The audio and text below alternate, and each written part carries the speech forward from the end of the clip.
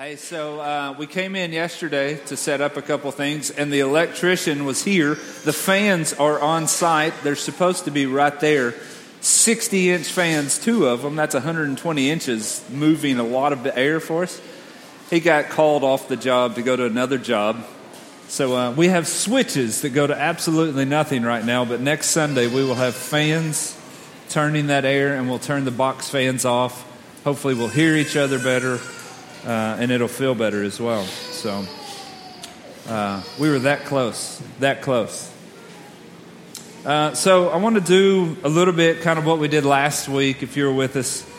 Just before we jump in, let's spend some time praying for those that are not able to be with us this morning. We know, I know the Walker family. Chris is traveling out of town, and while he's traveling out of town, his wife and kids have been sick all week. So I just want to spend some time praying for them. And I have a burden for us to continue to pray. We got to hang out with Lucas for a little bit this week while we were working on Stephen's car. I want to pray for Lucas again this morning, just that God continues to pursue him. Anybody else that you guys think of that we need to be in prayer for this morning before we move into time of teaching? Anybody else? Julio, yes, definitely. I talked to Julio. Julio is with the National Guard, and they had him busy last weekend. So not sure where he's at today, but we want to pray that God is speaking and calling and working in his heart today, wherever he's at. Anybody else we can think of we want to pray for this morning? Greg. Yeah, I talked to Greg yesterday. He said, I'll see you in the morning. So I'm not sure where Greg is right now. So absolutely. Pray that God would encourage him. And all these guys, the guys that are coming to our mind, let's pray and let's reach out to them that they might be with us on Wednesday for that time of encouragement and teaching on Wednesday. I saw Mark yesterday at Lowe's too. Saw who? Mark, your buddy. Oh, yeah. He said that he was had tracked back by here. Yeah. There was going good. Just everybody everybody that's been here before. Yeah. Those that are kind of wondering if this is where they need to be. Absolutely. Where they're supposed to be at. Absolutely. Somebody pray for the Walkers? Somebody pray for Julio? Lucas? Okay. Who else did we just say? Greg. Somebody pray for Greg. And is anybody in here like, dude, I'm just completely distracted right now because everything that's circling in my mind right now, would you pray for me? Is there anything we can pray for you guys about? Pray for each other about? We've also got Whitney, who is traveling today from Georgia. Okay. So she's on the road. Hannah was on the road all last night and just completely exhausted and toast this morning. So we have spouses that are not with us this morning. Anybody in here that we can pray for before we move ahead? Okay. Well, if you just committed to pray for somebody, we start around here and just go around and pray for those that you committed to pray for, and then we'll start.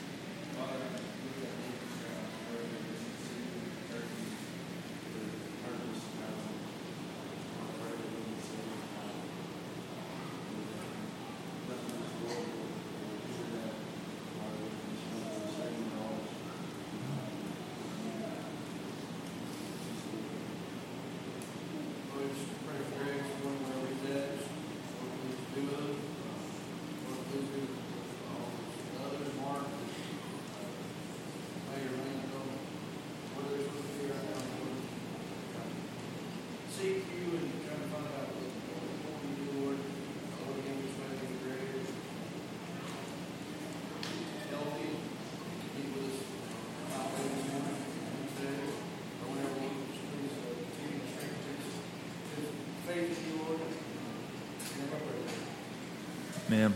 Amen. So we're going to kick off a new discussion series this morning concerning the gospel. Somebody tell me what gospel means. Good news. We're not talking about Roscoe Peak. Roscoe Peak. What he used to say? You didn't watch Dukes of Hazzard? Oh my gosh.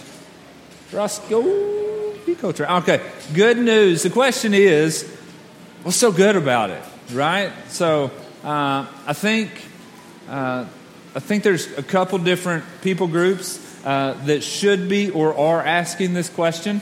Number one, you've got existing believers in Jesus that say the gospel is good news, but maybe don't see the implications of how it's good every day of your life. I've trusted in Jesus for eternal life, but why is it good for my everyday life? And we, as believers in Jesus, maybe sometimes can't answer that question. We want to get to that point where you can look at your everyday life and your everyday circumstances. You can recognize the goodness of the gospel and speak the good news to each other and to others as well. But then obviously there's those who are not yet believers in Jesus, and they're asking the same question, right? Or even if we don't know that gospel means good news, we hear people talk about Jesus and, well, what's so good? What's so good about it, right? So I think it's a fantastic question for us to ask, and it's going to draw a lot of other questions as well. But we're going to start off by talking about, and we're going to ask those on the front row here. And Micah, if you girls would help me out on this, I want to start with the kids. So we're starting out this morning talking about dads. Dads. So dads are good for a few things. Number one, dad jokes. Dads are good for dad jokes. I adopted my father's dad jokes long before I had kids.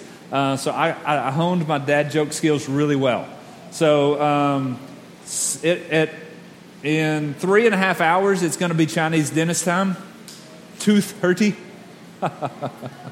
Right, every time I see 2:30 on the clock, it's Chinese dentist time. That's a dad joke that I adopted really young, and I repeat over and over and over and over. I'm going to tell this. You ever have a thought, you're like, I don't know if I should, but I'm going to anyways? That's what I'm feeling right now. So a dad joke that I heard over and over and over growing up was this. So a guy walks up to a girl, and he says, would you like to dance? And she says, what? Would I like to dance? No. He said, oh, you misunderstood me. I said, you look fat in those pants. Dad jokes. Dads are good for those, right? But I want to ask the question, and let's start with the kids, and then we'll move out from there. Other than dad jokes, what are dads good for? What do we think the role and the purpose of a dad is in life? So let's ask this question. Micah, you ladies, what do you think dads are for? What are they good for?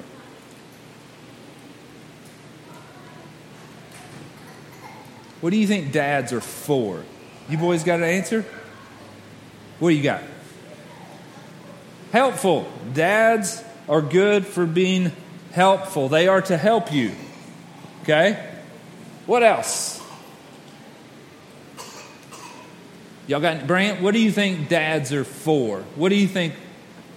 Why do you think you have a dad? What's he supposed to do?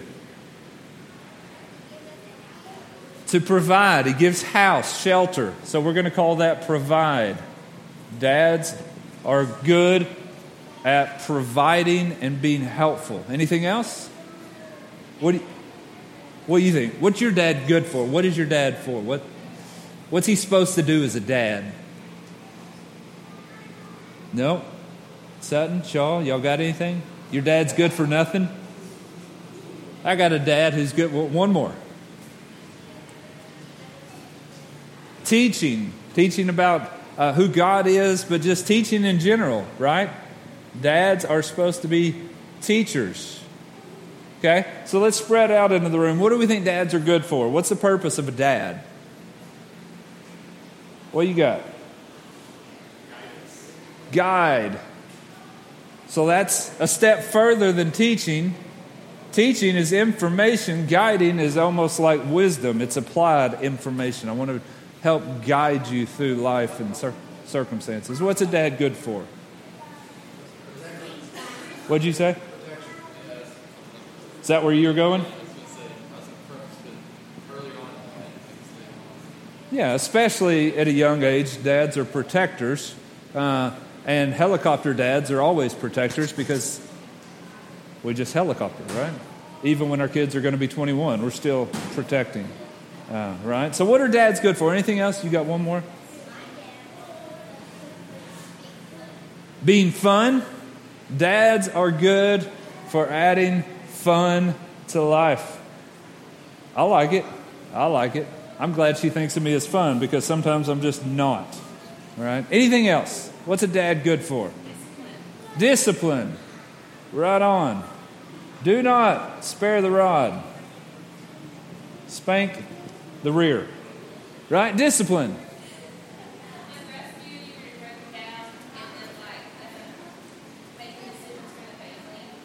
Okay. So he's a rescuer for what? He's the rescue when you're broke down. He's the one you call. And so decision maker, just kind of head of household, helping navigate life.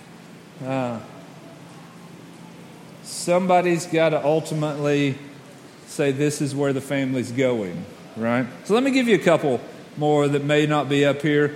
You got teach. I'm also going to say he not only teaches, but he models.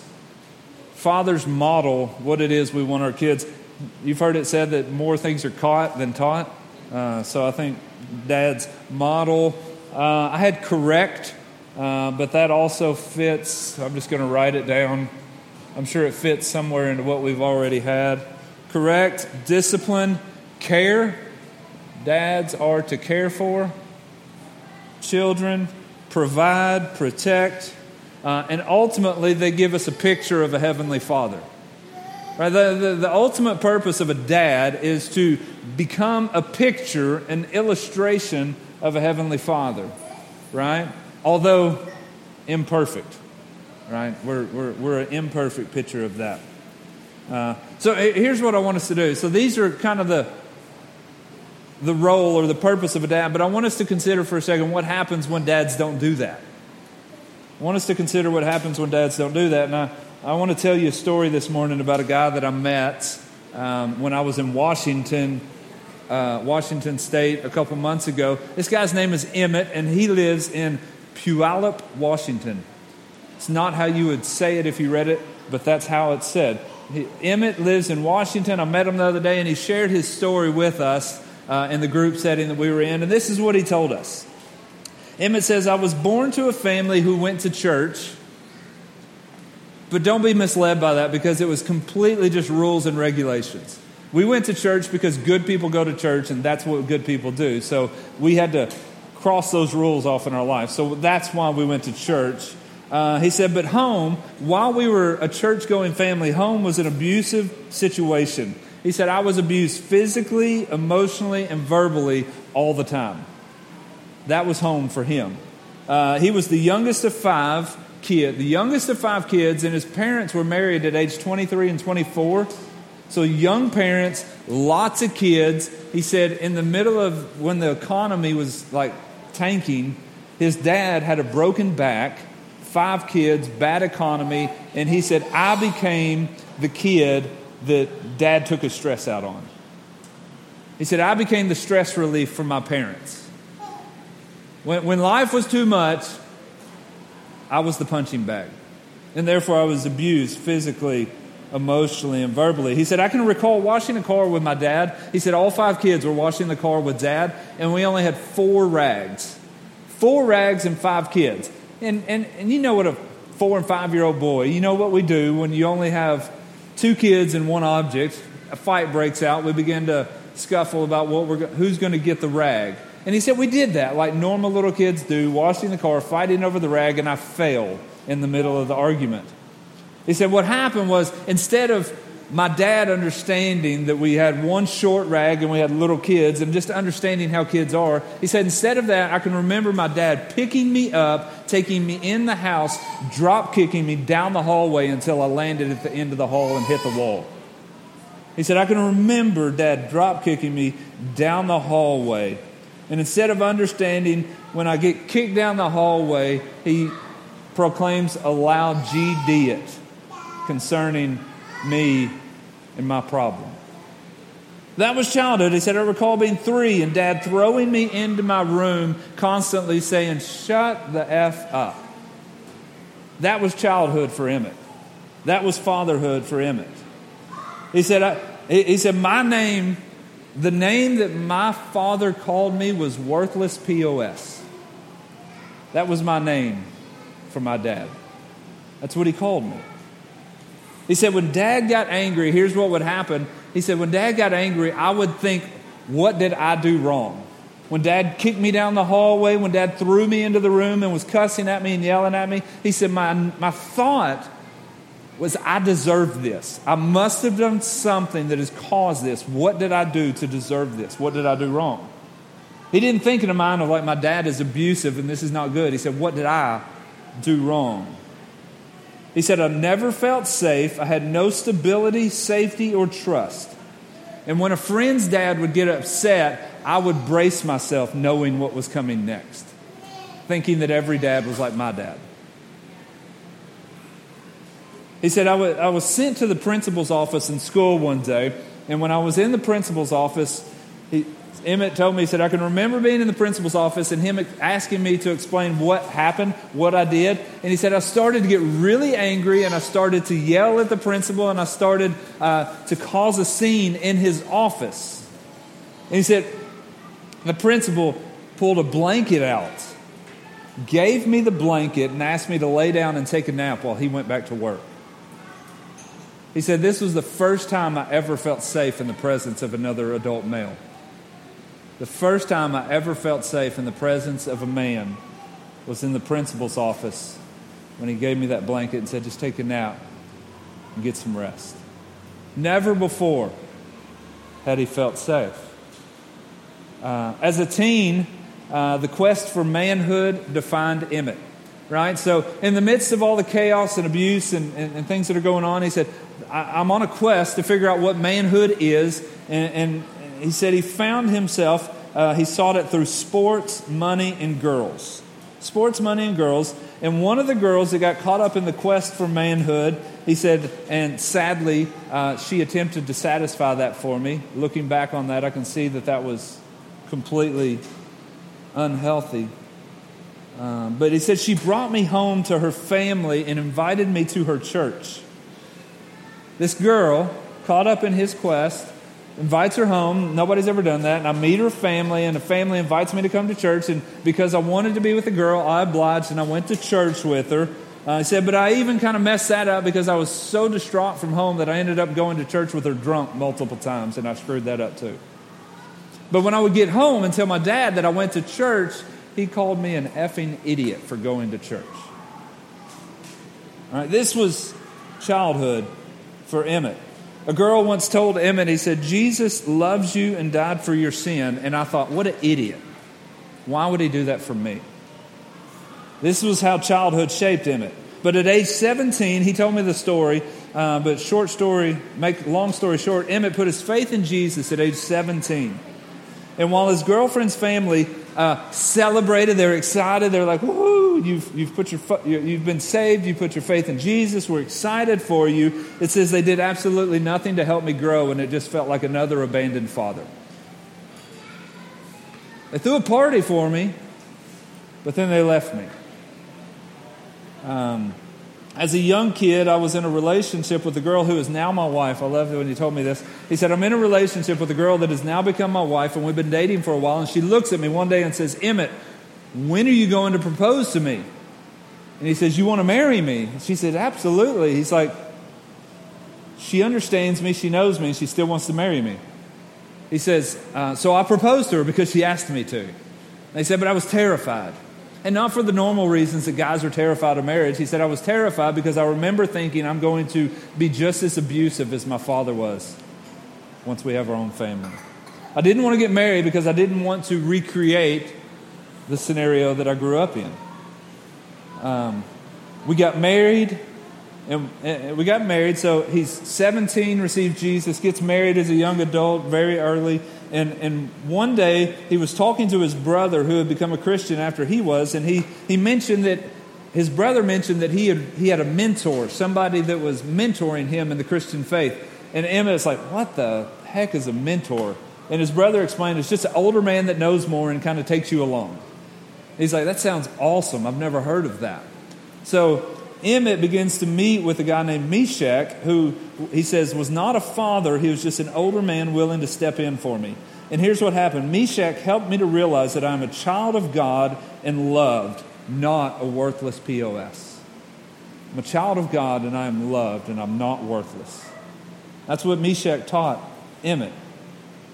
I asked Emmett, because at this point in this story, I'm like, I know what it's like to be, you can put it this way, it's like the concrete sets up early in life, and your image is defined, and your identity is defined by a lot of those surroundings. But here he is, he's going from worthless POS to child of God, and he's loved. And I'm like, what unbelief had to be overcome to get you from there to there? Because that's not an easy turn to make. I'm like, what did that look like? How did you go from such a radical, one identity being this to one identity being that? And he told me this story.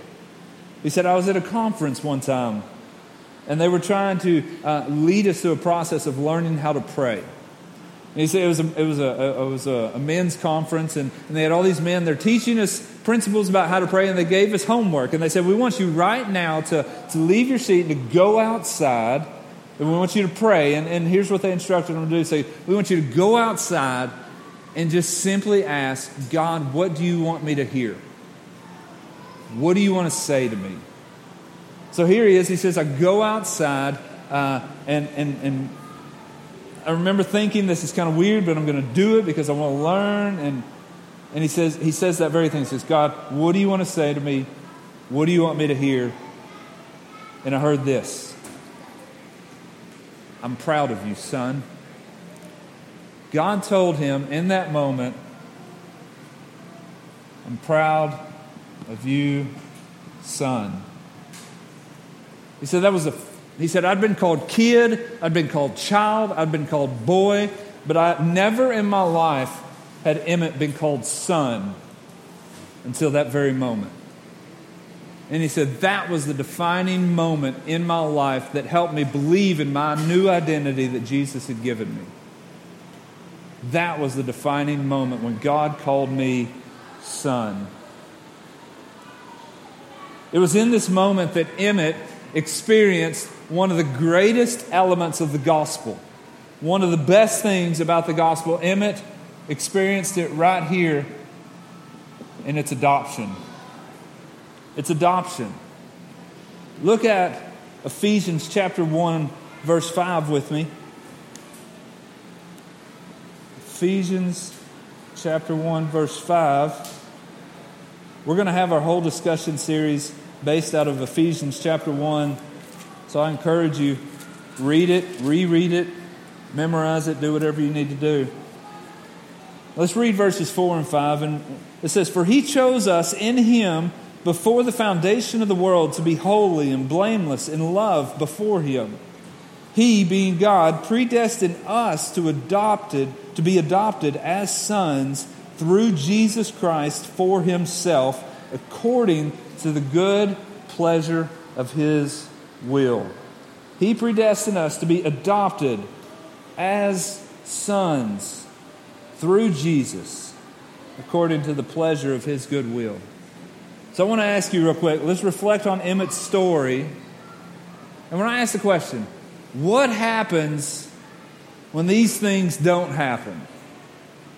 Right? Going back to father to son relationship, to the home and the family. What happens when these things are absent? What's the impact? Just reflect on Emmett's story. It gives us a very clear illustration. It's kind of like a magnified illustration. You get to see on a magnified scale what happens even on a smaller scale sometimes. Most of the time it's reciprocated. What do you mean? Continue down the line. Okay, another generation sees the same habits, the same mindset. So when dads are not providing, not teaching, not guiding, not protecting, then oftentimes the son is not providing, not teaching, not guiding, not protecting. We have another generation that grows up without it. What else? What happens when these things don't happen? Think about Emmett. Think about a story. What were the impact of this missing in his life? Leaves a void you have to try to fill, where you fill the desire. Yeah, leaves a void. And Emmett described his void as a quest for manhood. Why was he on a quest for manhood? Because it had not been displayed. Had to define it. Figure it out. Test the waters in other places. What else? What happens? Reflected on the spouse? What do you mean by that? If you have been brought up to not provide or not to care or protect, so that you can, if you have a wife, you might not have the same, you might carry the same mentality. Okay. Yeah, so you repeat the process again for your own spouse. Like that's what he said. He said, I don't want to get married because I'm afraid I'm going to abuse you like my dad abused me and my mom. Repeat the process. Think about his heart. What was going on in Emmett's life? Well, he said, I never felt safe. I never felt secure. I never felt stability or trust. So when these things are missing, when you don't have a dad protecting, then I never feel safe. When you don't have a dad providing, then I never feel secure. What if you don't have a dad guiding? What do you feel? I feel lost. And that's why I'm on a quest that actually creates more lostness and more chaos and more craziness. What if I don't have a dad that's teaching?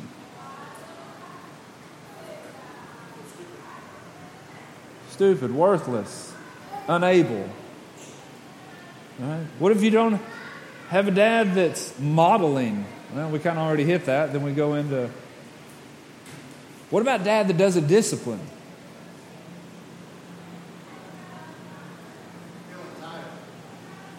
Okay. I'm undisciplined, feel entitled, maybe nobody's ever humbled me, corrected me. Right? So let me give you this. 63% of youth suicide belong to fatherless children. I'm going to give you some numbers real quick. 63% of suicide in youth are fatherless children.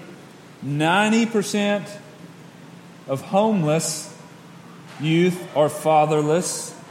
85% with behavior disorder are fatherless. 71% of high school dropouts are fatherless. 85% of kids in prison are fatherless. And the stats go on and on and on and on. And that's a reality of the fact when these things are missing, it creates realities in the heart and in the mind that lead us into these things. Right? When these things are lacking, we try to make up for them or recreate them or reproduce in some other form or fashion. And now we end up with these things. Right? Suicide is a result of mainly what? Zach? You're the psychology guy in here. I mean, we have suicide stats because we have depression. I mean, you don't wake up one day and say, death sounds good. You struggle with depression, anxiety. Why do you do that? Because these things are lacking oftentimes. You know, why do we have behavior issues? Because we don't have a discipline thing. You know, you can equate all these things to other things, and that's what happens.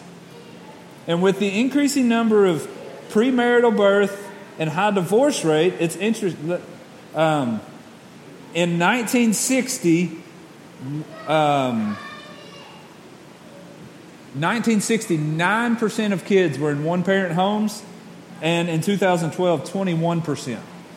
So in 50 years, we went from 9% to 21% one-parent homes, fatherless homes. what happens when dads don't do this? This is what happens.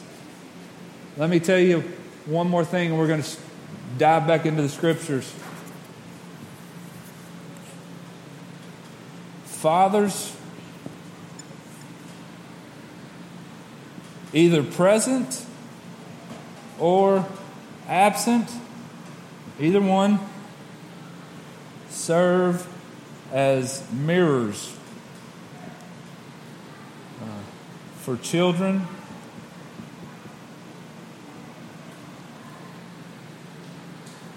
to discern their own identity. If you remember one thing this morning, we're going to apply this thing to everything. Fathers, whether present or absent, serve as mirrors for children to discern their own identity. When I look at my father, I find out who I am. When I look at my dad, it reflects back to me my value, my worth, my manhood. It's a reflection to me to discern who I am in my own identity. How he treats me is a reflection back to me for my own identity. So let's look at Ephesians chapter 1, verses 4 and 5 and say, let's use this as a mirror and ask it, what does it reveal?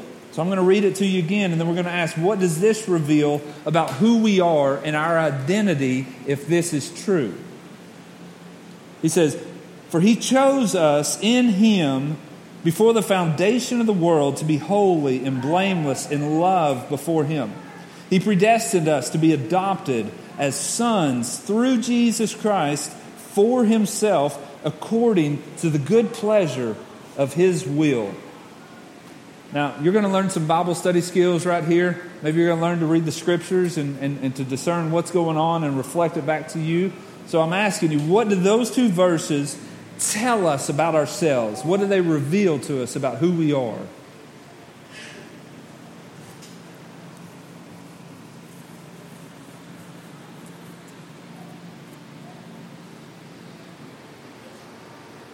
Read the first. Chosen. Let me rephrase this. He chose to father us. We weren't accidents. We weren't an oops. We weren't unplanned. We're not an inconvenience to God, our Heavenly Father. He chose to become our Father. Right? I'm the accident. I'm the one that was unplanned. I'm the one, I'm always the leftover. I'm always the one they didn't really want. But in Christ, you've been adopted by your Heavenly Father, and He chose to father you intentionally, purposefully. He chose us to be what?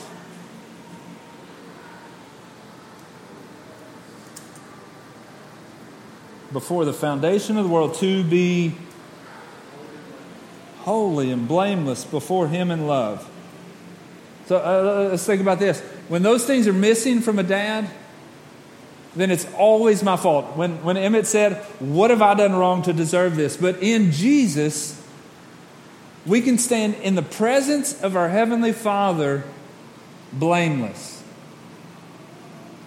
We don't flinch that Dad's going to beat us. We don't flinch that Dad's going to abuse us. We don't flinch saying it's my fault. No, we get to stand in the presence of God because of Jesus, and we get to be near to Him because now, through Jesus, we are blameless children that get to approach our Heavenly Father because He chose to be our Father. So drastically different than Emmett's story. So drastically different. What else? Keep reading. It said, what was right before that? It said, before the foundations of the world. Before the foundation. What does that tell us? If He chose to be our Father way before He ever made creation, what does that speak to our own identity? What does that tell us about who we are? Huh? We're important. You ever felt second rate to your dad's truck? To his project? To what he's doing in the yard? To what he's trying to create with his hands? What he's trying to accomplish in his life? When it comes to our Heavenly Father, it said, before He was ever concerned with physical things, He was concerned with your spiritual things. He wanted to be your Father, and we take precedent over His projects. We are the prize of His creation. We are the object of His affection. And no matter how your earthly father treated you, no matter how you think about yourself, because he chose to work on a truck instead of work on your school project, when it comes to our Heavenly Father, before the foundations of the world, before I ever wandered, He created a path for me to come back home. Before I was ever lost, He made a way. I am priority over all His other projects. I'm valuable. He loves me. He pursues me. So what else? Let's keep reading. It says He predestined us to be adopted as sons through Jesus Christ. What does the term adoption make you think of? Did somebody give me like a layman's definition of adoption? What comes to your mind? What is adoption? Do what? To make something yours. So there was a kid who wasn't mine. In fact, he belonged to another. And I want him to belong to me. That's adoption, right? I legally had no reason to care for that kid, but now I'm going to take him in and make him my own. He was somebody else's kid that now becomes my kid. He was somebody else's liability, and I want him to be my liability, right? And I wrestled with this concept this week as I looked at this. I was born the child of another whom I could never please. Right? It's just like Emmett. He was born a child of a dad that was never going to be pleased with him. He was never going to be satisfied with Emmett. Emmett was the baseball, football, track, acting, everything star. He described to me his story. He asked his buddy the other day, he's like, what was it like? He's like, I was such a jerk in school. It must have been horrible being my friend. His friend said, on the contrary, I love being your friend. He said, when we walked down the hall together, people stared. They loved it. He was a complete jerk, but he was a superstar in every arena in life. But his dad was never going to care, never going to measure up, never going to be satisfied with him. But we have a Father who chose to be our Father, even though He wasn't our Father, and He is completely pleased when our original Father never would be. We are born children of wrath. Read in chapter 2, that's what Paul says in Ephesians. You were born children under wrath. You will never satisfy your original Father. No matter what you do, no matter how good you are, no matter how perfect you try to be, it's not. But the interesting thing is, in Jesus, He's already pleased with you. Already pleased with you.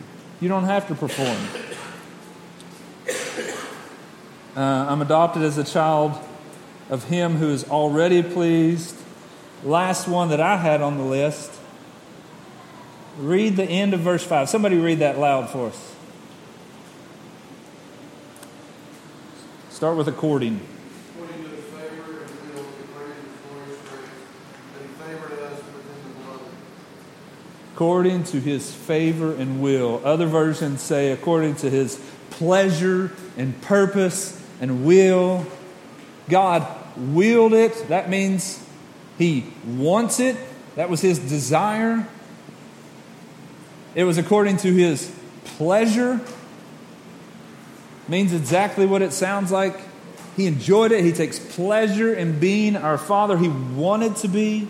When you look at Isaiah chapter 53, it said it was the Lord. Let me set the stage. 700 years BC, the prophet Isaiah is speaking the word of the Lord, and Isaiah is giving us a vision of one who's going to come, who is going to be a suffering servant to bring many into the presence of God.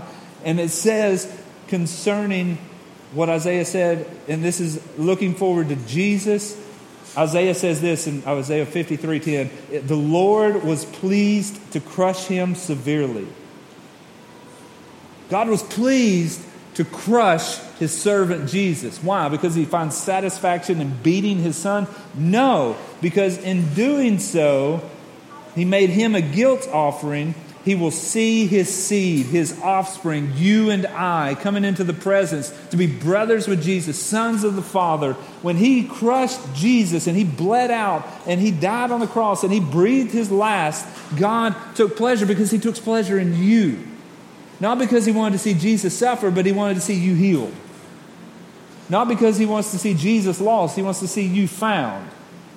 So it's according to his desire, his plan, his pleasure that Jesus suffered on our behalf, because when he sees you, he takes pleasure in you. He chose to be your dad. You don't have to cover up and flinch every time you try to come into the presence of God. He says, in Jesus, you're blameless. Stand before him, full confidence. Go to the throne of God with all confidence. We are not children of wrath anymore. We'll never satisfy that Father. We're children of God, and he's already satisfied. He was satisfied when Jesus paid our cost of our sin. He wants us. He wills us. He desires us, and he takes pleasure in us. Holy cow, what a different picture than the picture that Emmett painted. What a drastically different picture. I am the Lord's pleasure. This new identity as a beloved son transformed Emmett's world. He became a loving father, a caring husband. Emmett did not repeat the things that he saw as a child. In fact, all his worst fears never came true. Him and his wife have been together for a long time, have multiple babies together who are healthy and loved.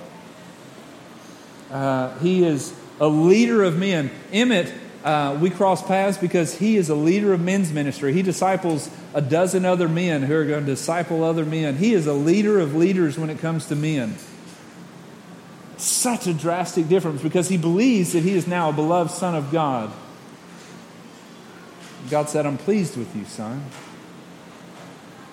He enjoys and extends stability, safety, and trust. Changed his world. But what are the everyday implications of our adoption in Christ? What does all this matter for you and me? It's a really cool story for Emmett to tell. What's the matter right now for you and me? I want us to end right here with this question and kind of unwrap that. Anybody ever heard of the concept of father wounds? Right? It's like when those things that we originally talked about are absent, therapists or counselors will call it a father wound. Just means that those things in your childhood, they affect you in your adulthood. Father wounds can be caused by a variety of variables and from a variety of people. I don't think father wounds are limited to fathers. I think the concept can translate into other people as well. Right? Obviously, fathers have a unique influence and a unique ability to influence. I think this is relatable in other things.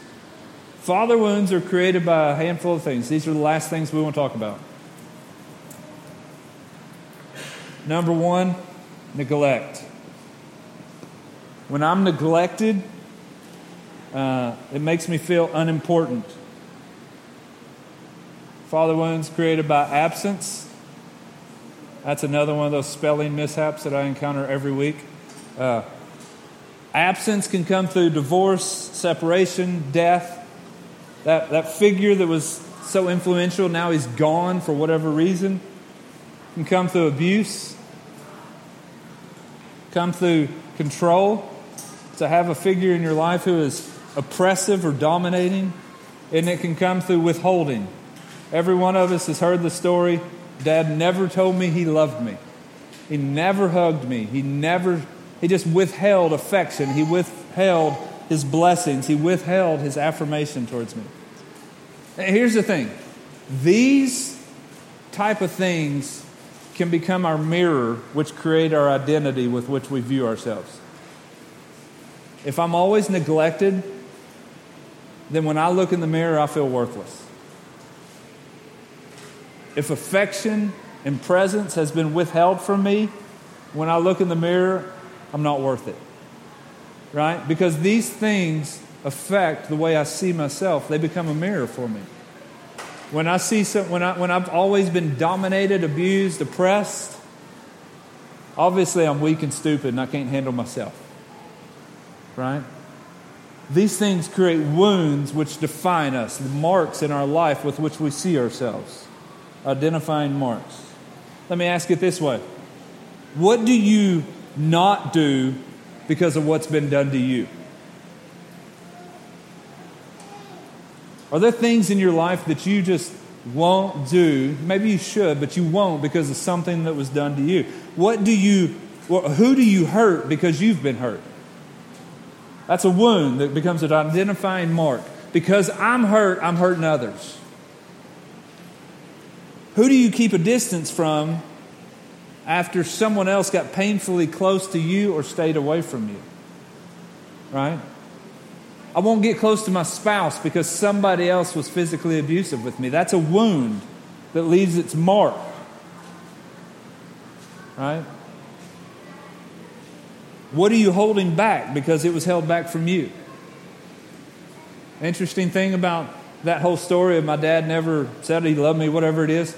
There's two responses to that. Either I treat them the same way or I always hug and tell my kids I love them intentionally.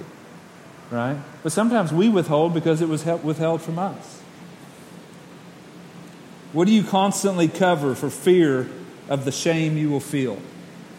If you had somebody that was controlling or abusive, you got to cover it up. You got something in your life that's not just right, you cover it up for fear of the shame that they're going to cause on you. That's a wound that becomes an identifying mark. What are you trying to prove because you never measured up? Is your whole life, your whole identity based on performance because somebody never took pleasure or was satisfied in your performance? These are wounds. These are identifying marks. The words, "I'm proud of you, son," changed Emmett's world. When he looked in the mirror, he saw something different for the first time. "I'm proud of you, son."